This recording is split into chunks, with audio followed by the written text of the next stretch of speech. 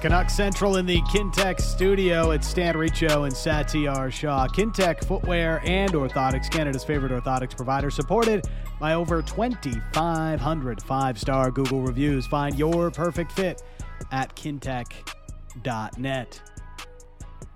If you missed hour one of the program, we discussed the lack of an increase in the NHL salary cap, if that's true or not, and how it affects the Vancouver Canucks.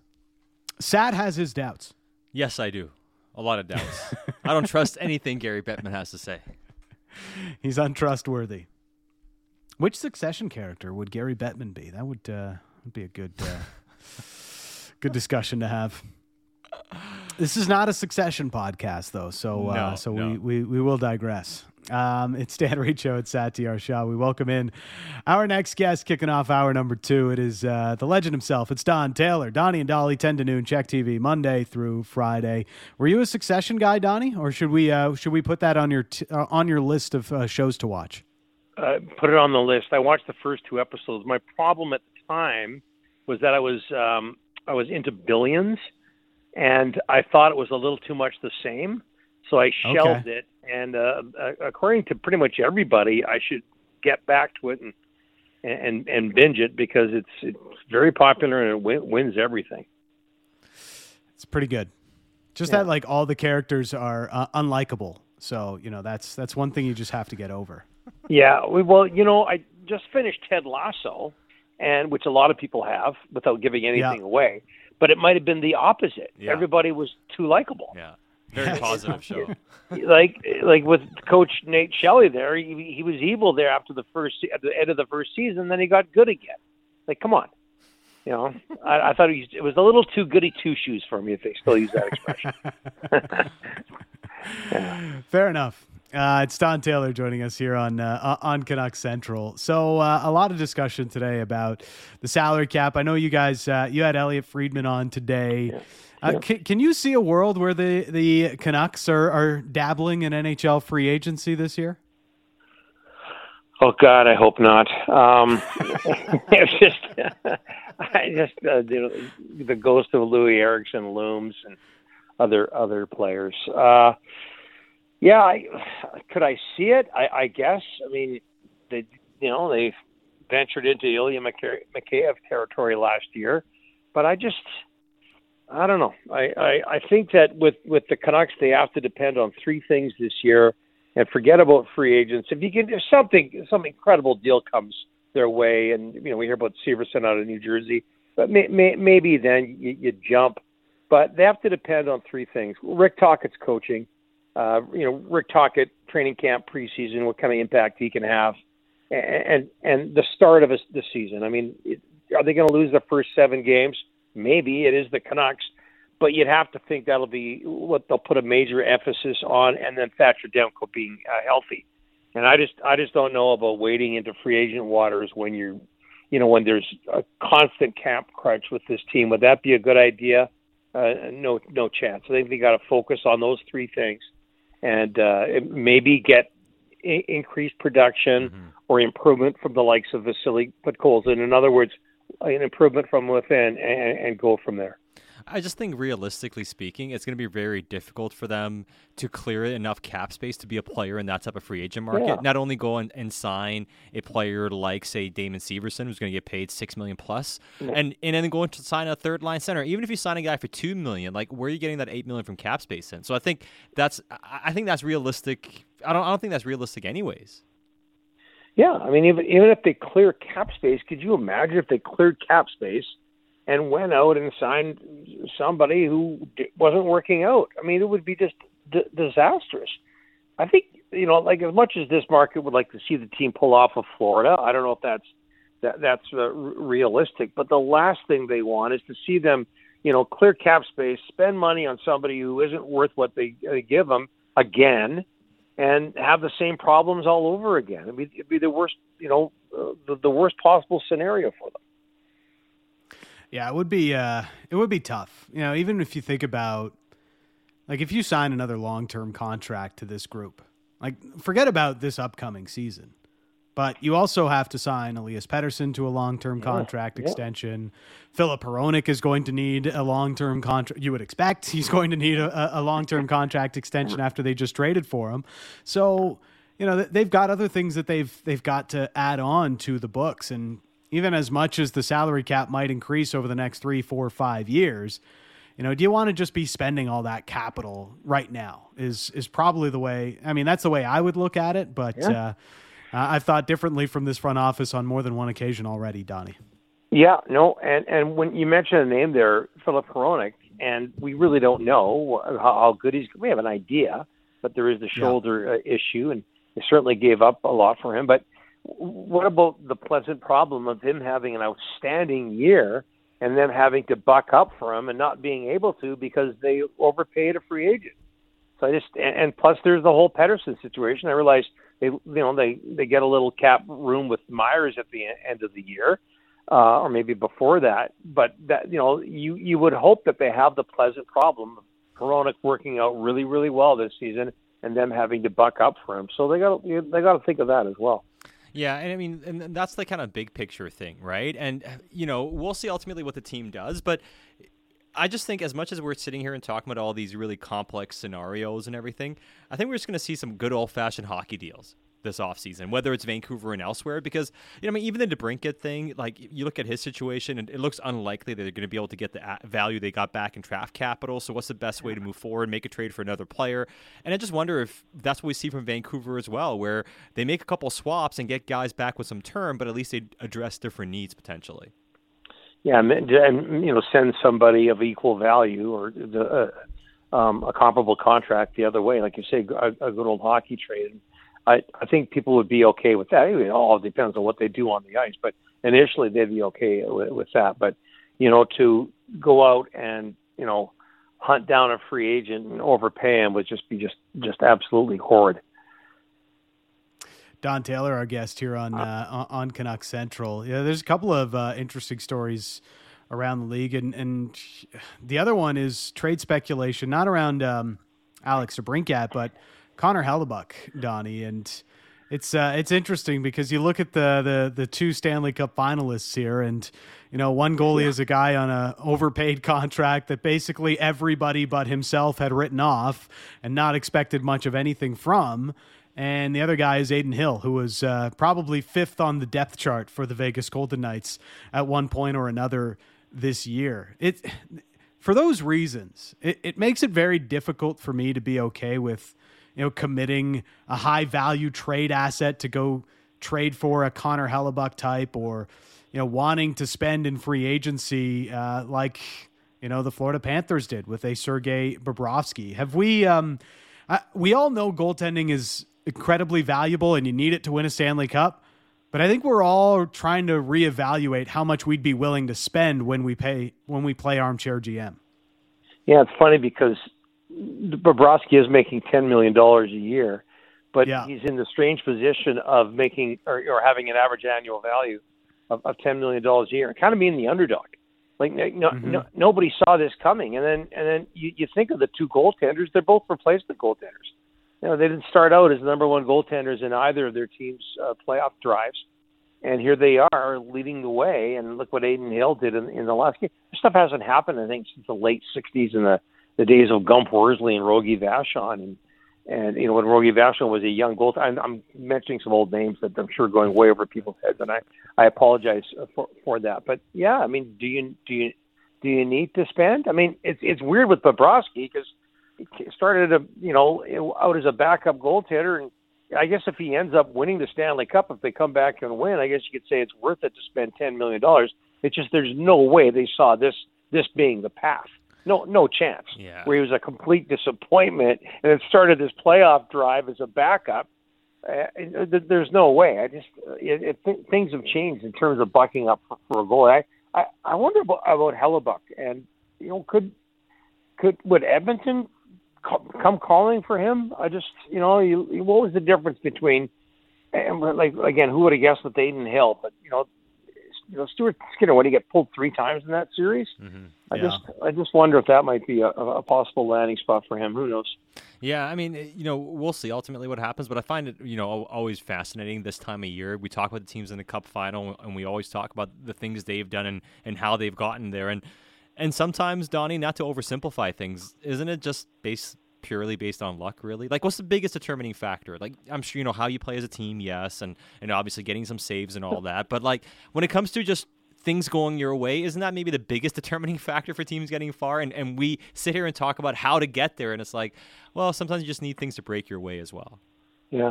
I think in this age of parity, there's a lot of validity to that, where everything's just so even. I mean, look at that first game. As athletic and as remarkable as that Aiden Hill save was, it was lucky too. Cousins just happened to put the puck along the ice, and Hill was able to, again, be athletic and quick enough and, solid enough to make that save. And a lot of that boils down to luck. I think you got to have the foundation of a very good hockey club. Yes, of course. But then, in this day and age of parity, obviously luck's going to play a part too, and part of luck is being healthy as well. How should we feel about Vegas being in the Cup final again? And looks like they're going to win it. I mean, I picked them at the start of the series here, Donnie, but Canucks have been around for all these years and have made 3 Cup finals, lost them all, and here's Vegas, second time around in their 6th year of existence. Yeah, it's tough. I heard a stat the other day. I think it was on 650. It must have been. It was good, and it was like I think 79% of teams that win the first game in a Stanley Cup final go on to win the Stanley Cup final. And then you got the Canucks, who they won the first game in '94, and they won the first game in 2011. And we all know what happened there. But it's frustrating. I don't have as much problem with Vegas winning this year, obviously, as I would have the first year. I've made this point before, and a lot of people have come back at me regarding the point. But the Flyers were the first expansion team to win a Stanley Cup. The 1967 expansion team. They were the first to win the Stanley Cup. They did it in their 7th year, and no one really complained then. They were legitimately the best team. This is the Knights' 6th year. It feels a lot better if indeed they win than it would have, especially for Canuck fans and fans of the Sabres and teams like that, if they had won in their first year. So I don't have as much a problem. Plus, the other thing too is that they haven't stood pat. They've made some really bold, interesting moves. They've gone for it, and they've been smart about it, and it's really worked out. So them winning in their 6th year wouldn't bother me as much as the first year. Not even close. Yeah. You know what I was just thinking? I mean, we keep talking about, who gets emboldened by watching teams play well. I think the person and maybe the league has been most emboldened by seeing how Vegas has been this successful as an expansion team, seeing Seattle be successful, 2 years into their expansion process. And I think that's the leading factor why we're already hearing, Donnie, the league is going to expand to Houston potentially, maybe even Atlanta. That was something that was dropped today and yesterday, that perhaps Atlanta's a city we have to look at again.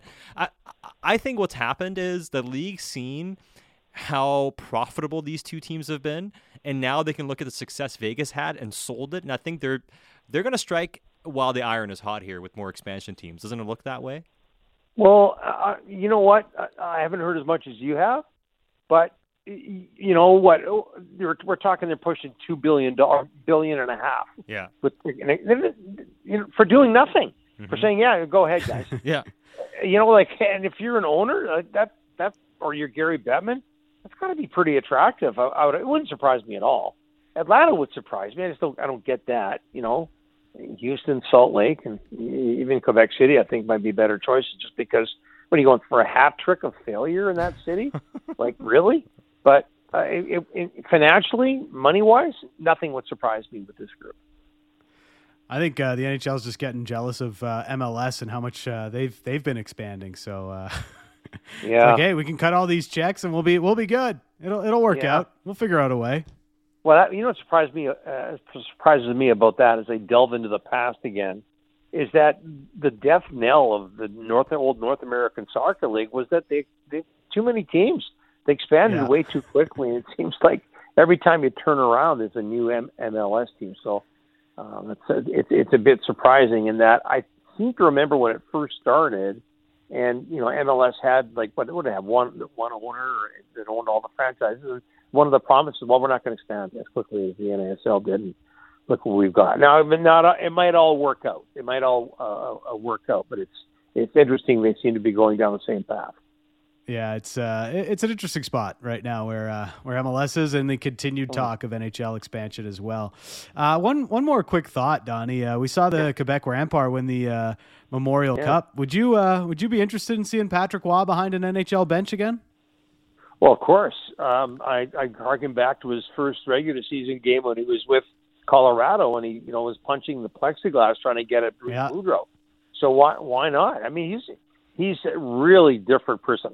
Hey, guys, I made the mistake. And when I was a young reporter and I was, in the dressing rooms and all that, game day skate of asking Patrick Roy for an interview. And I've never felt closer to death. Like he is a personality in a very intense, frightening kind of way. And he's just got a presence about him that I think, the NHL could probably sell again. I'd love to. I think the NHL is better with Patrick Roy in it. So is the Quebec League. Don't get me wrong, but you get the feeling that maybe he wants another challenge. Yes, you think he's 57, 58, and young enough that he probably might still want another chance. Maybe he's a been there, done that guy. But I think there's enough smoke there that you got to believe there's some fire. There's certainly fire in Patrick's eyes, and having him in the league is a good thing. He's a dynamic personality in a quirky kind of way. I mean, he might be one of the most domineering personalities to ever play in the league, right? Like from that aspect, I never had a chance, obviously, to be able to interview him and being. Well, neither did I, Seth. Yeah, you know what? Growing up watching Patrick Roy, I mean, it would have been an absolute thrill to have that opportunity. Yeah, but I mean, I think what's really incredible about that and guys like him is there's just something about them that terrifies people, right? To your point. And I just keep thinking back to the day Patrick Roy asked for a trade from the Montreal Canadiens, and he was left in, and he got shelled that night, and he walked over and he said, "This is the last game I play for the Montreal Canadiens." Like in terms of controversy, in terms of, a chaotic moment, I don't know. Could you imagine if that happened today with a personality like him? Like where a guy walks up to the coach on the bench, you can read his lips saying, "This is the last game I play for you."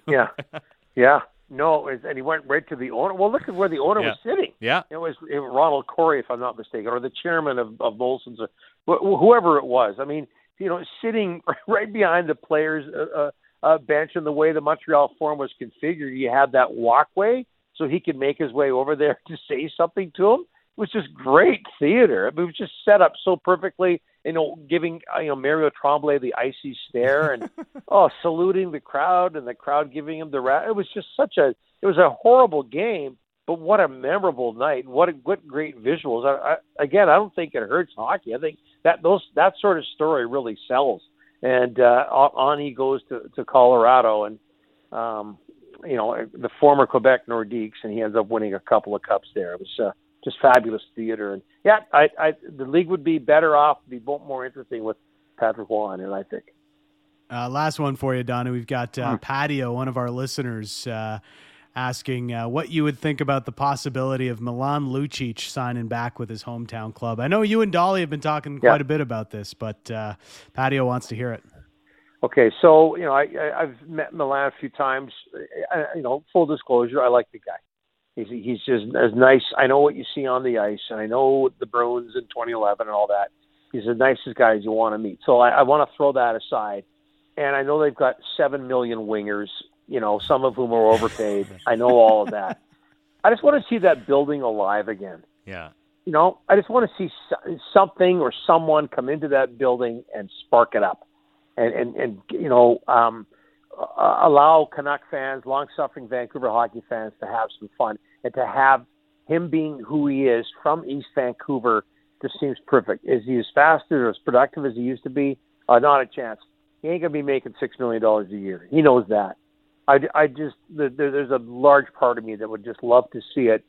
A large part for the fans, and I just finished saying, hey, don't go out and overspend for a free agent. They wouldn't have to overspend for him. I think it'd be a whole lot of fun, and might help the building and the entertainment value a whole lot.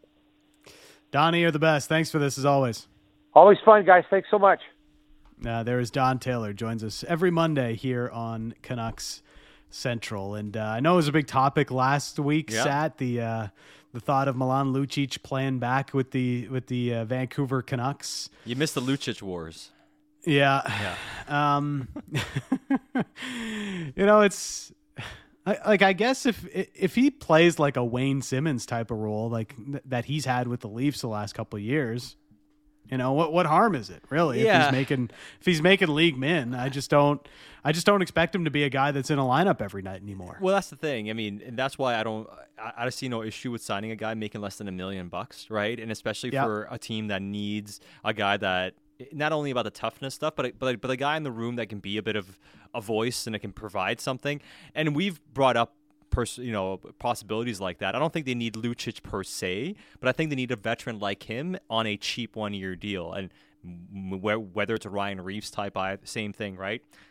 You're talking about $1 million or less. Doesn't play every day, but has some toughness, good guy in the room, will chirp guys, will talk a little bit, brings a little something. I think you need that on like the list of things of priorities. It's lower on the priority list, but it's certainly something that is required by this team. So I'm not against it, but man, people don't like Lucic. Like, they hate Lucic in this market. It's a real love and hate. I mean, somebody just texted it. I'm a big fan of Donnie. I love you, man, but no Lucic.